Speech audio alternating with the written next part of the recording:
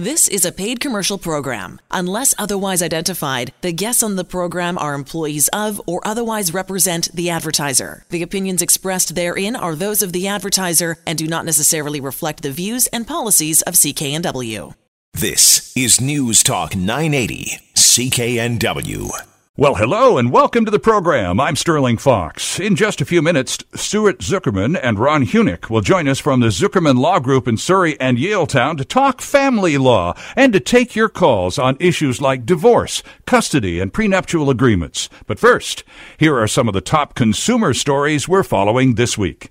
After much doom and gloom speculation, including about a complete shutdown, this week Sears Canada announced that it's applied for creditors' protection, the equivalent of Chapter 11 bankruptcy in the States, and plans to reorganize and shed 59 of its current stores and eliminate 2,900 jobs. Unlike its American counterpart and other department store chains, things have been looking up at Sears Canada. Sort of. It improved its same store sales over the last 2 quarters, but its overall sales, including online sales, are down, even as the chain is in the middle of a campaign to modernize and renovate stores and remake its image. Will this move be enough to salvage the company? Not everyone is convinced, including a former Sears CEO. But they had to do something. Like its American cousin and many other department stores on both sides of the border, especially in the States, Sears Canada has been struggling as shoppers' tastes shift away from department store offerings. And here's a disturbing fact that will bring zero comfort to its workers. Sears is short more than $300 million Canadian on its obligations to retirees. Equally disturbing to those of us with accounts at the Royal was the news this week that RBC is slashing 450 mostly head office jobs, not so cleverly disguised as hundreds of changes that will allow the bank to, quote, focus on the capabilities that we need now in the future and in the future, close quote. The moves include many promotions and transfers alongside the firings, which RBC, who made over $2 billion in profit in the last quarter alone, says is an important consolidation of resources. Truth is, the bank has been following trends among its customers, and the next big customer group, the millennials, don't go to banks and aren't interested in many forms of traditional banking. The perfect excuse to cut staff and reduce personal contact and access even more. RBC employs around 80,000 Canadians full and part-time and, of course, insists returns to investors will continue to be strong. Here's a news item we were hoping to hear, kind of. Canadian consumer spending in April was stronger than expected, which economists say adds credibility to the Bank of Canada's recent comments that interest rate hikes could be on the way. So there's the kind of part. Statistics Canada reported Thursday that retail sales for April rose by 0.8% on a monthly basis. If you take out sales of vehicles and parts, retail sales climbed 1.5% month over month on a dollar basis to $48.5 billion. Both numbers beat analysts' expectations by a fairly wide margin. In dollar terms, building materials stores were up, along with clothing stores, electronic stores, and general merchandisers. Now, here's the consumer downside to the story. Economists said the latest numbers on retail activity are in line with the Bank of Canada's recent statements on the Canadian economy, which have encouraged speculation of possible interest rate hikes coming sooner than had been expected. This week, economists from BMO, TD, and CIBC all rang in with thoughts about a likely Canadian interest rate hike now expected this October. The next possible window for a rate increase is July 12th, but nothing is expected at that time except more blunt warnings to Canadians to get our houses in order before the rates do start to go up. Meanwhile, south of the border, another U.S. interest rate hike of 0.25% went into effect just 2 weeks ago. And here's another offering from the Tesla file. And this just after we reported on the company's new program for solar roof products, too. Tesla is now working on its own streaming music service to be available in all their new cars. Now, obviously, these new cars can already connect to Spotify or Apple Music or Pandora, but Elon Musk and his team believe this service will be popular with Tesla owners. Now, the big trick to pulling this off is getting the music companies on side to do deals for their product. And industry insiders say that's already underway because the music industry is not anxious to see any one distribution outfit have too much control on the market. From a consumer point of view, this is good news because with more choices, we all win. Those are some of the top stories we're following this week. We'll have a few more later on in the show. We'll also have a steel report for you, too. But up next, lawyers Stuart Zuckerman and Ron Hunink and your questions on family law. Let's open up the phone lines right now, as a matter of fact, with two lawyers in studio and free legal advice dangling in front of you. We might as well tell you that if you'd like some, you can call away at 604-280-9898. My gosh, the lines are ringing already. 604-280-9898. The subject is family law, and we'll get to it right after this on News Talk 980 CKNW. It's a warm one coming up to 11:14 in Vancouver on this lovely Sunday. Sterling Fox with you, joined in studio by a couple of lawyers from the Zuckerman Law Group in Surrey and in Yaletown. Stuart Zuckerman and Ron Hunink are family law lawyers. Gentlemen, welcome to Vancouver Consumer. Nice to meet you. Nice to meet you, Sterling. Glad to be here. Good morning. And we have calls already on the phone board. I guess once you offer free legal advice on a Sunday morning, people are going to go, well, why the heck not? If you'd like to join the conversation, it's 604-280-9898. And Carol will get to your question in just a couple of minutes. But first, a moment or two with our guest, Stuart Zuckerman. You've been a lawyer for 28 years. Ron, you've been practicing the law for 25 years. You work out of the Yaletown office, Ron. And Stuart, you're at home base in Surrey, which is where? It's at the corner of 150. It's at the corner of 152nd and Highway 10, just one block south of Highway 10. On the corner of 54A Avenue and 152nd Street. And how long has the Zuckerman Law Group been around for clients in Surrey on family law matters? I originally started my practice in Vancouver, and then in 1994 till about 1998 I was in Surrey, and then back in Vancouver for a number of years, and then I've been in Surrey or the South Surrey area for the past 5 years or so. Okay, and Ron, you're running the show down in Yaletown. As busy as the Surrey office or busier? Well, I have to say we're not nearly as busy as the Surrey office, and I think it has a lot to do with some interesting demographics. Oh, okay. Yeah. I wanted to talk to you about family law. Between the two of you and all those 50-plus years of experience, what is the most commonly cited reason for breakdowns in interpersonal relationships, Stuart? Well, typically what I hear is that the parties stopped listening to each other or hearing each other at some point during their marriage or their relationship. So one party had a complaint, they would voice that complaint, and the other party would either poo-poo it or not listen to it or respond to it at all. And over a number of years, parties would say that their communications broke down. They stopped listening to each other or caring about what the other person said. Resentment built up. And then things like money issues or sexual issues, if there's nothing's happening in the bedroom or somebody's looking outside the relationship, all those things tend to arise once the communication has broken down, when the parties aren't listening to each other anymore. And those money issues, Ron, can be the most obvious signs of discontent, but generally they're the symptom rather than the disease, right? Well, I think there's a little bit of both, but what you'll often find is that most married couples don't spend nearly enough time talking about their finances, planning their finances, and making sure that they line up with their own dreams. There are a lot of marriages that should last a lot longer than they do, but they don't.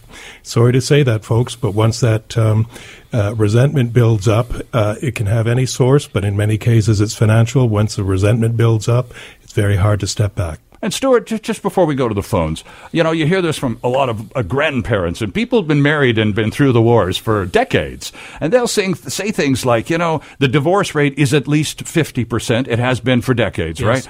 And not improving, no signs of improving in terms of those numbers. And a lot of older married people will say, and Ron alluded to this a second ago, there's a fair bit of work involved. It's not something that comes naturally. You actually have to work at a relationship. And it's a work in progress until you die. Yes. And if you don't acknowledge the need to work, then it's probably not going to work out. I agree. There's no question that you have to work on communications. You have to work on hearing each other.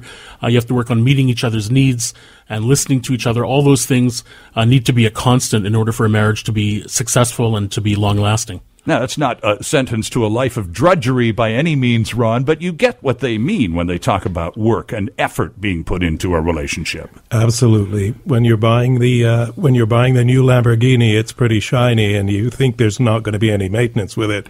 It looks pretty good next to the old Chevy. And then, surprise, surprise, it's a car. And you got to find a mechanic. Yes. Nothing like it. Let's get to the phones, and we'll start with Carol. Good morning, and welcome to Vancouver Consumer.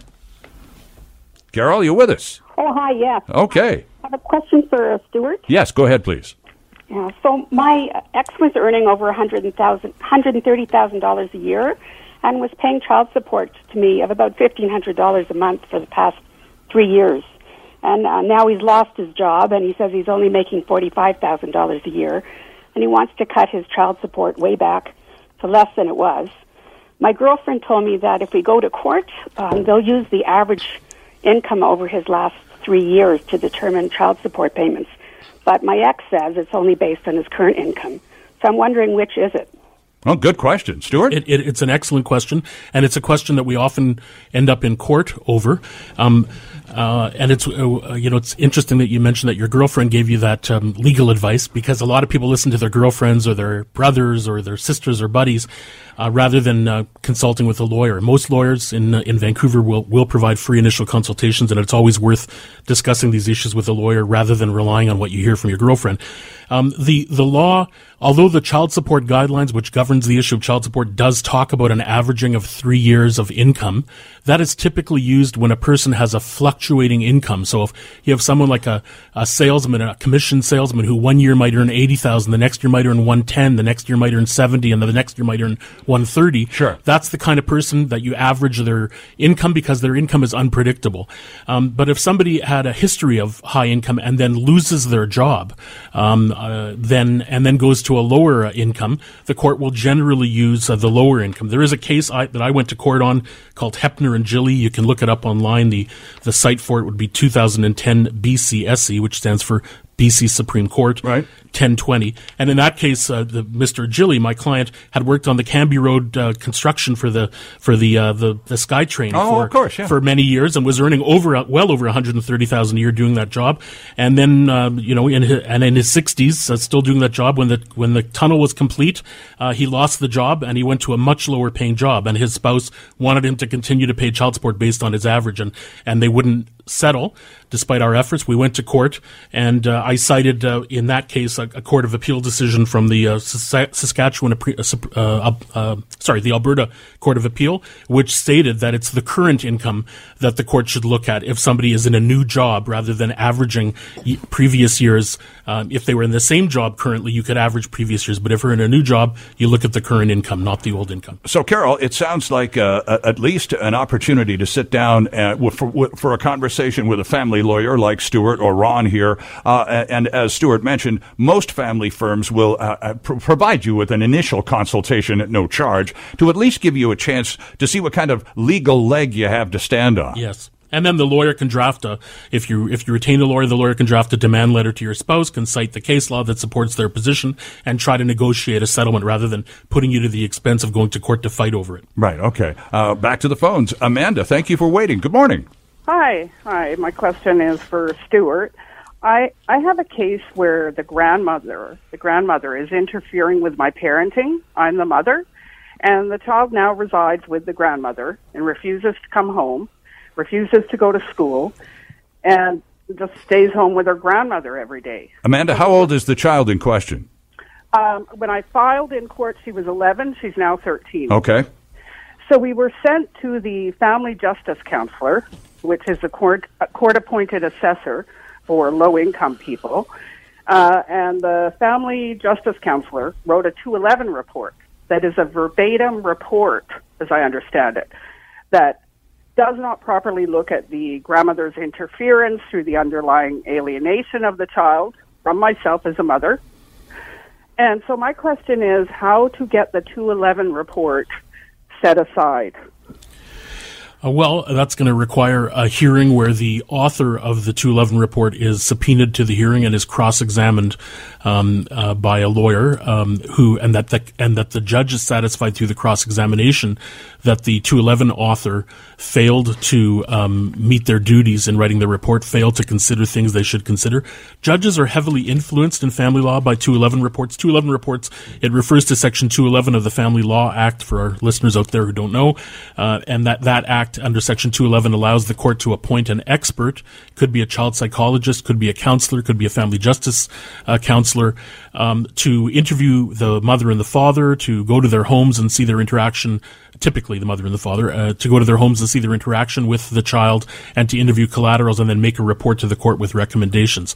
I have had a case where an expert, a well-known expert in child support, wrote a report, for example, claiming that my client, the mother, had alienated the young daughter from the father and recommended increasing the time with the father and the daughter. And when I cross-examined that expert in front of Justice Berniat over the course of 2 days, the judge came to the conclusion that he would not accept the opinion of the expert because her opinion was based on false statements that had been given to her by the father, and we were able to prove that those statements were false.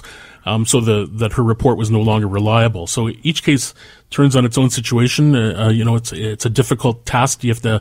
It's great to have a lawyer who's experienced. If you're going to look for somebody to cross-examine and be effective in cross-examination, there's an art to that. And in addition to the cross-examination of that witness, you would bring other witnesses to court to give testimony that would support your position over the position of the other party to convince the judge on a balance of probabilities what's in the best interest of the child. So Amanda's question. It can be done, yes, but it's not easy. That's correct. All right. Does that help, Amanda? Yes, it does. Thank you very much. You're quite welcome. Thank you for calling this morning. As we move right through a lot of calls here, 604-280-9898. Our guests from the Zuckerman Law Group are Stuart Zuckerman and Ron Hunink. And Ken's on the line with a question for us. Good morning, Ken. Good morning. Go ahead to our lawyer guest. Go ahead, Ken. Hi there. Ron, my son is 22. And he lives with his mother, and he's refused to speak with me in many years because, well, this is a little embarrassing, but I had an affair 10 years ago, and his mom turned the son against me. So I paid child support until he was 19, and I thought that was the end of it. My ex says that my son is going to attend college in September, and that she wants me to start paying child support for him again. I think he's only going to go to school part-time because he has a part-time job. So do I have to pay? Like, my son refuses to communicate with me. Well, that's an interesting one. Stuart did a case. Years do I have to pay for it? I thought he was an adult. He's 22. Stuart did a case a few years ago called Farden and Farden, and he's mentioned that recently, I think. And the essence of it is, if your son has cut off the relationship with you, and you can show that in a court, a judge is going to say this child no longer deserves support. But if you can't show that, and I have to say that a lot of judges are going to be very reluctant to do that on the first go-round, you might have to go in, apply, fail, and go in 6 or 12 months later and say, my son's still not talking to me, he's still not having any relationship with me, even though I've been supporting him for the last 6 months or a year. And in that case, the principals in Farden and Farden would suggest that you should get an order that says he is on his own. He's an adult. If he's old enough to cut off dad out of his life, he's old enough to pay his way. And so, in the process there, does that help at all, Ken, by the way? It does, thank you. Yeah, if you could talk about the process a little bit, that'd be helpful. Okay, all right, we will do that. We got about a minute before we need to break for the news. Stuart, what's the deal? I would just add, in terms of the Farden and Farden case, which has been cited across Canada about 1,500 times, that in that case, there's a whole series of factors that are to be considered, and our Court of Appeal in Darlington has said this case still applies after the guidelines. For a child over 19, you have to look at the extent to which the child is earning income and how much is he earning. Has he applied for loans or bursaries? Is he pursuing a course of studies in full-time or part-time? Will that course of studies lead to him being self-sufficient? All of those questions go to the extent of the dependency of the child on the parent, and you have to prove that the child is unable to withdraw from that dependency. And the court may say that the child has financial responsibility perhaps to a third or 25% or more of his own expenses, rather than full child support being paid. And child support is the responsibility of both parents as well. So the court may apportion between the two parents and the child the schooling expense if the child is indeed going full-time to school. But there is this issue of communication with parents, and there is a principle in the Farden case that if the child is an adult and has unilaterally cut off for no good reason communication with their parent, that may be a decision that leads them into adulthood and away from dependence on their parent. And Ken, the process begins, again, with a consultation with a family lawyer. Yes. And we need to take a break for the news. 604-280-9898. Jeff, you're up next when we return with our legal guests, Stuart Zuckerman and Ron Hunink from the Zuckerman Law Group on Vancouver Consumer on News Talk 980 CKNW. And welcome back to the program. Sterling Fox with you this Sunday morning at 11:34 with a couple of lawyers in studio from the Zuckerman Law Group in Surrey and in Yaletown. We have Stuart Zuckerman and Ron Hunink with us. Mr. Hunink runs the Yaletown office. Stuart Zuckerman is out in charge of the Surrey office out there on 152nd Street. We've been taking quite a number of calls. We have some callers still left on the board. And Jeff, we'll get to your family law question in just a second. And thanks for your patience. Gentlemen, back in 2013, there was a new Family Law Act introduced here in British Columbia. That's still very much in effect. That changed a few things. What were the biggest changes that we still live with in the summer of 2017? Well, Sterling, the biggest change under the Family Law Act as compared to the Family Relations Act that preceded it is that now our courts treat unmarried couples, that is common law couples who have spouses who have been in a marriage-like relationship for 2 years or more. They treat them the exact same way as they would treat married couples. So prior to 2013, if you were married, you had that presumption of a 50-50 entitlement to the assets on a marriage breakdown. Mm-hmm. But if you were unmarried, if you were in a common law situation prior to 2013, there was no such presumption. In fact, you would have to sue under something called unjust enrichment or constructive trust, a very expensive civil litigation type of suit, to prove what you had contributed to the property, and no presumption in favor of the suing spouse, even if you had been common law for 20 years. However, under the FLA, as soon as you've been together for 2 years or more in a spousal-like relationship, then everything that either party accumulates from the date of cohabitation until the date of separation is subject to a presumption of a 50-50 entitlement on the breakdown of the relationships. That means equity in a home that increases over those years, or RRSP monies that increase, or savings in a bank account, or assets that are acquired. All of it is 50-50 unless the parties have a written agreement to the contrary.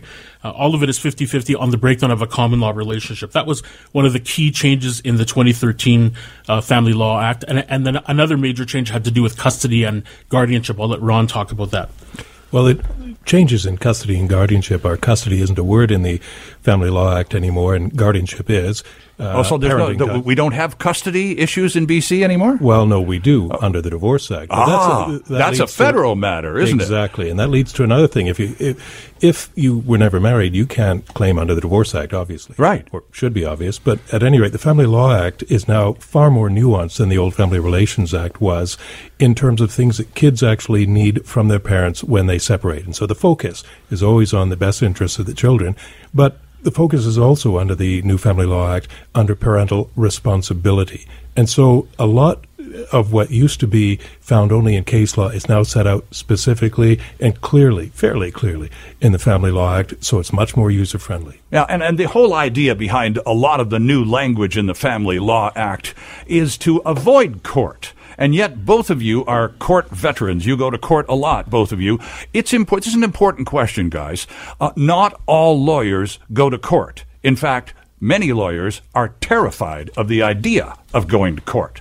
In a family law matter where court could become a possibility, how important is it for a client to know that his or her lawyer, should push come to shove, can go to court and win? Well, you must, if you're going to be in a family law dispute in which litigation has been commenced, you must have a lawyer who is experienced in the courtroom and is willing to go to court. It's not, lawyers should never encourage their clients to go to court. Court is always very expensive. You're putting the hands of your clients in the judgment of a stranger, a judge who's never met them before, and basically just hears their story quickly and then makes a decision that can affect their lives. So you always try to convince a client to settle and focus on settlement and negotiation and collaboration if you can, right, to resolve matters. But when you have an unreasonable spouse or an uncompromising spouse who's just taking an untenable position and you have to go to court, you have to have a lawyer with experience in going to court who can stand up and passionately and aggressively present your case to the court and competently present your case to the court in order to convince a judge to rule on your side. And as you know, Ron's been doing this for 25 years. He's in trial every month or 2 or 3. He's in trial. He goes to court a lot. I go to court a lot. I'm in chambers every week or every second week seeking orders for interim applications, and I'm in trial every year. So between us, we have tons of experience before the courts, before our provincial court, our Supreme Court, and even our Court of Appeal in dealing with family law matters. All right. Good to know. And I think an important question for people with family law issues to understand, because despite the fact that, as you say, Stuart, quite rightly, court is bloody expensive, sometimes it does become necessary. Yeah. All right, let's back to the phones. And Jeff, thanks for your patience, sir. Good morning. Hello. Yes, hello. Hi, Stuart and Ron. Go ahead, Jeff, to our guest, please. What's your question? My ex and I have recently separated. We have children right now. They're 4 and 5 years old. And we live in the Lower Mainland. And my ex is telling me she wants to take her 2 kids and move back to Ontario, where she has family members there. Okay. And she's telling me that she's my parent, and she's been... I get the point of the question. Jeff, I'm going to have to put you on hold because the quality on your cell phone feed is dreadful. However, both lawyers understand the nature, at least, of your circumstances. Any comments, Stuart? This happens. I'm from Ontario. I moved out here to live with you. This didn't work out. I'm going and I'm taking the kids back to Ontario. Yeah. See ya. So this is the issue of child relocation. It's a very common issue. It's a very difficult issue. It's hard to predict what a court will do with it. The Family Law Act, under Section 69 of the Family Law Act, the court is mandated to consider whether the proposed relocation is made in good faith. That's the first step for the court. If the court finds that the person who wants to move has made a good faith decision to move, in other words, if they're not just moving to punish the other spouse, right, or to get back at out of vengeance, etc., but they have a good faith reason for the move, then the court looks at the next step, which is, has the person who wants to relocate proposed reasonable and workable arrangements to preserve the relationship between the child and the child's other guardians or persons who are entitled to contact with the child. And if both of those things are met, then the court has a presumption in favor of allowing the move. But the test is always what is in the best interests of the children. And of course, part of that test as well is if the parties have a substantially equal parenting time schedule with the children prior to the move, then the parent who wants to move may not be entitled to that presumption that the move is in favor of in the best interest of the child. The court will actually, when the parents have like a 50-50 arrangement, it's a much more stringent test and a more objective viewpoint without presumptions that allows the court to hear evidence and decide what is in fact in the best interest of the child. We recently, our firm just went to trial in the month of March. There's a decision called CLP versus DRP from our Supreme Court of BC, and that cites all the law about relocation. In that case, our lawyer was able to, in fact, Tim Starr, one of our junior lawyers in our firm, took that to trial and was able to, on behalf of our client, prevent the move that was proposed to Australia. The court found, even though there was good faith on the part of the mother, that the arrangements that the mother proposed for the father's time with the child and the costs of traveling, etc., would not be workable, and would not be that the move would not be in the best interest of the child. And we were successful in preventing the move. But it's very hard to predict whether on a relocation application, whether you're going to be successful or not. It depends on the judge. It depends on the witnesses. Ron has also handled relocation cases in the past. I don't know if he has any comments to add. Any thoughts here, Ron, before we move on to our next call? Absolutely. These cases are all very much fact-driven. If you want to peer into the mind of a judge, you sit down and think to yourself, if the move happened, how does Johnny's life or Janie's or both of their lives change in their relationship with me? If it looks like it changes fundamentally in a bad way, you're getting the gut feeling that the judge, we hope, is going to get. Interesting. Okay. And again, another obvious circumstance under which the advice of a professional is absolutely compulsory. Back to the phones. Harj, good morning. Thanks for waiting. Hello, Mr. Fox. First, I'd like to say I really enjoy your show and appreciate the time you put into it. Thank you. My question is for Mr. Zuckerman. I don't know if you recall me, Mr. Zuckerman, but you assisted me in my divorce in 2013. It's hard, and I have a young daughter. And I recall you very well. Oh, you do? Oh, great. Perfect. And I was surprised you're on air, and I thought I'd take the opportunity to pose a question. My question, Stuart, is that I intend to purchase a house in the near future, and I have a large amount of stocks. And when I go to cash them out, obviously it's going to influence my bottom line. Will that influence my payments for the following year? Because it's just a one-time cash out for a large sum for a large purchase. Obviously, it's not a consistent income that's coming in. So could you answer that for me, please? Yep. Interesting question. The child support guidelines generally direct the courts to look at a person's line 150 income on their income tax return as the presumptive amount of income that will be used to determine their support for the following year. Now, of course, line 150 would include the capital gains that you would gain on these stocks, so you're at risk there. However, the child support guidelines specifically do provide that the court can consider whether a gain is a one-time thing.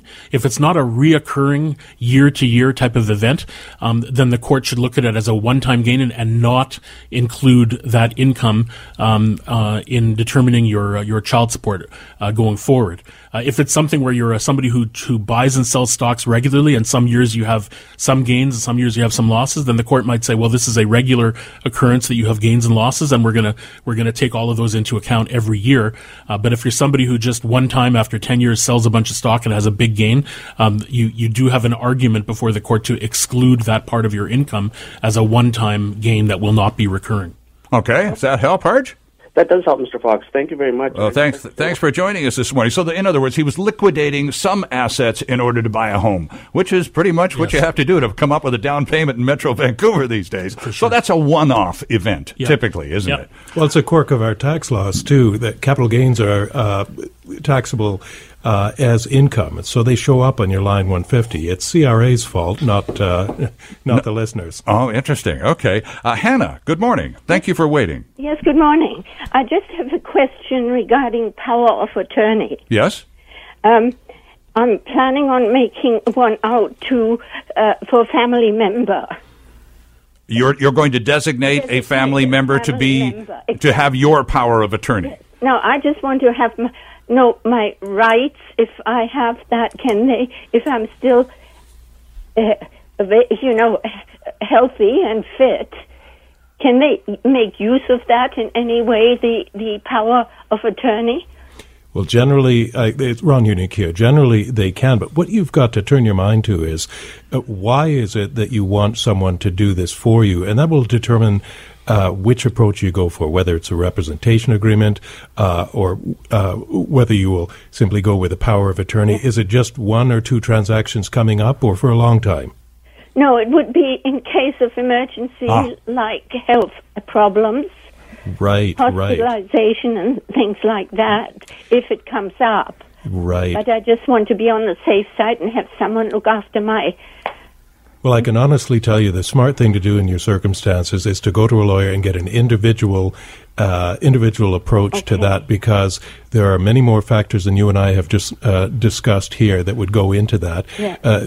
No decision is going to be fatal, but some decisions are going to leave people who are looking after your things in far better shape if you do have an accident than making a mistake in one direction. Exactly. So do see a lawyer. Don't simply rely on your instincts on this one. Hannah, do you have a person in mind? Do you have that? You're obviously going. You're being active here. You're looking out for yourself. I just want to look ahead. Right. Well, good move. And yes, I have my niece, and she will look after, hopefully, but she lives in Ontario. Ah, okay. So, she's coming out at the end of the month, or in August, rather. And so we want to go see a lawyer at that time, and I'll make out a power of attorney. That's a very good decision, and it's a very good thing to do, especially with the young woman who is going to be that person representing you in the office with you and the lawyer at the same time, Stuart. That would be the best of possible circumstances, wouldn't it? Yes, I suspect in Hannah's case that it may be that she needs a representation agreement rather than a power of attorney. Sure. And because those agreements set out that the person who you're appointing only takes control if certain circumstances in your health occur. What you don't want to do is sign over to your niece a power of attorney that simply enables her to go into your bank and take out your money or sell your property regardless of your mental status, because that's what a power of attorney can do. They have full power over, they sign on your behalf, and you're legally bound by what your power of attorney does. And that's what Hannah was alluding to in her original question. A little nervous there, and why wouldn't you be if you're inexperienced with this area of the law? Back to the phones. Blair, thank you for waiting. Good morning. Yeah, good morning. A couple of questions. So, first of all, a common law relationship that started before the legislation, is it captured by the legislation? Good question. And the second question is, what happens in a common law relationship where real property, like a condo or something, actually existed, one spouse owned it before the relationship started? How does that come into play? Right. Well, those are excellent questions, both of them. So if the common law relationship started before the change in the legislation, it is still captured. All right. And I'm assuming, of course, that it didn't end before the legislation came in. Is that right? Right. Okay. So that relationship is captured. So that's number one. So it's under the Family Law Act. Yes. So number two, the property that you brought in and that had nothing to do with your common law spouse, that will be excluded property, but any increase in market value of that property from the time that you got together until the time that you separate, that increase is split equally. Very good. All right, and that's regardless of whether your common law spouse ever paid towards the mortgage or paid into the household bills. She may have had a zero income for 10 years and you paid $100,000 a year on the mortgage, and the house has increased in value $1 million. If it's increased from the date of cohabitation to the date of separation by $1 million, the common law spouse will get half of that. Half of the increase, regardless of her contributions. But the deed remains the exclusive property of the owner who had it before the relationship began. Okay, one more. And Sylvia, the last question to you is for our guests. What's on your mind? Well, similar to the previous question just asked about common law, you mentioned that the value is shared. However, what about debt load? Is debt load equally shared that was accrued in that same time too? That is an excellent question. Stuart? Under the Family Law Act, for the first time, the Family Relations Act that preceded it had no reference to debt. The Family Law Act treats debts just like assets. So any debts accumulated from the date of cohabitation to the date of separation that were incurred for a family purpose are subject to a 50-50 split between the parties. Oh, okay. And regardless of which spouse incurred them, if they were incurred for paying for restaurants or clothing, just everyday living expenses, those are all subject to a 50-50 split on marriage breakdown. So the split door, Ron, swings both ways for assets and liabilities. Absolutely. And that trip to Vegas that you didn't tell your wife about, that's not a family debt. When that shows up on your credit card, that's your baby. Ah, okay. Interesting stuff. Gentlemen, just a couple of minutes to have with you before I have to let you go. First and foremost, to bring the attention of all of our listeners to the website, which is zuckermanlaw.ca. And Zuckerman is Zukerman, the Zuckerman Law Group in Surrey and Yaletown. And you can contact these people through the main number is 604-575-5464. There are lots of contact information. It's a very good website, and you can email and state your case and book an appointment in either Yaletown or Surrey, whichever is most convenient. There are 7 lawyers and an intern in the firm right now. That's right. The intern is an articled student, so we take on articled students, and then they intern with us for a period of about 9 months, and after they pass the bar exams, they become a lawyer, and they may be invited to join our firm. So at this point, we have 7 lawyers, 2 very senior lawyers, we have intermediate lawyers, we have junior lawyers, and we have an articled student, and the rates of each of those lawyers fluctuate depending on their years of experience. And you're very upfront about what costs what? That's the main thing. Is in our first meeting we will talk about what your rights and your obligations are. So we'll answer all your questions, but we'll also inform you about what each step of the litigation may cost you, depending on which level of lawyer you're using to do it. So no hidden surprises, in other words, and that's a very important part. That's what scares a lot of people off about lawyers, Ron. You guys are expensive. Oh my gosh, it's going to cost me $1 million to sit down and have a chat with you. Well, that's rubbish. It's free. The first one. The first 30 minutes is free. There you go. And after that, we charge our ordinary rate. But I have to say that for the people who come in 5 years later with a broken down agreement they did themselves, and finding out that they have to pay tens of thousands to litigate it or to defend it, sadly, those people realize they should have spent some money in the first place. Upfront, a little upfront rather than a whole lot down the road. Yeah. ZuckermanLaw.ca. Stuart Zuckerman and Ron Hunink. Gentlemen, thanks for coming in. Wonderful to meet you. We should do this again sometime. I would love to. Our listeners clearly enjoyed you as well. We'll take a break, and we've got a couple more consumer quickies and a Steel report coming right up. And once again, our thanks to Stuart Zuckerman and Ron Hunink from the Zuckerman Law Group for a very informative visit, and thanks for all your calls, too. That was fun. Time now for the Steel Report, and this week, Linda looks at how this summer's hottest toy could be a hazard. I'm Linda Steele, and this is your Steel Report. One of the hottest toys this year is the fidget spinner, but some parents are issuing a warning that the popular game may be a choking hazard. Firefighter Shane Hotsclaw says he had to rescue his daughter Emma after a small metal bearing inside her fidget spinner came loose and flew into her mouth. Emma ended up swallowing the metal piece, which was the size of a quarter. Dr. Nina Shapiro from UCLA Mattel Children's Hospital says there have actually been a few cases in the past few months of children needing surgery after swallowing bearings from the toys. I think parents need to educate their children about the risks of these. So I think just not to give these to younger children under 6, and for the older children to really explain that these are toys, but they also have risks. They should not be put in their mouths. They should not be taken apart. Incidents involving fidget spinners are being investigated by the Consumer Product Safety Commission, and experts are warning parents about even smaller fidget spinners, which could add extra danger for young children. I'm Linda Steele, and that's your Steel Report. Thank you, Linda. Steel and Drex, weekdays 2 to 6 on News Talk 980 CKNW. Couple more consumer quickies before we have to go. Amid growing concerns about the overuse of antibiotics in farm animals, and on the heels of a very successful no artificial anythings in its products here in Canada by A&W, Burger King has joined the list of fast food chains that will scale back on the use of drugs that are medically important to human beings. For livestock farmers, these antibiotics can, for example, produce larger chickens. Unfortunately, the continuous low-dose use of antibiotics also contributes to the development of antibiotic-resistant bacteria, making those very drugs less effective or even useless for the treatment of actual disease. In its latest sustainability report, Restaurant Brands International, the parent company to both Burger King and Tim Hortons, vowed to cut the use of antibiotics in the chicken supply for both restaurant chains by the end of next year. The company, which also purchased Popeyes earlier this year, said it plans to roll out the new policy at all of its brands, but did not provide a time frame for the change. In a recent report card on restaurants' antibiotics policies by a group of public health advocates, Burger King was one of 16 chains that scored a failing grade. Tim Hortons and Popeyes were not on that list. Now, McDonald's, Wendy's, KFC, Taco Bell, and Pizza Hut have all already made some commitments to sourcing chickens that are raised with fewer or no antibiotics. And the people at the National Resources Defense Council say we have officially passed the tipping point on antibiotics use in chicken served by the U.S. fast food industry. This will allow to keep our life-saving drugs working when sick people need them. And now, of course, they're all set to move on to beef and pork.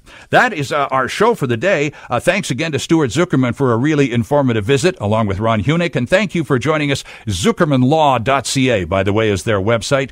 Ben Dooley produces this show. The steady hand of Tyson Pellegrini is on the controls. I'm Sterling Fox. Join us again next Sunday at 11 for another edition of Vancouver Consumer. And stay tuned now for Charmaine De Silva, up next on News Talk 980 CKNW. Vancouver's News, Vancouver's Talk. This is News Talk 980 CKNW. The proceeding was a paid commercial program. Unless otherwise identified, the guests on the program are employees of or otherwise represent the advertiser. The opinions expressed therein are those of the advertiser and do not necessarily reflect the views and policies of CKNW.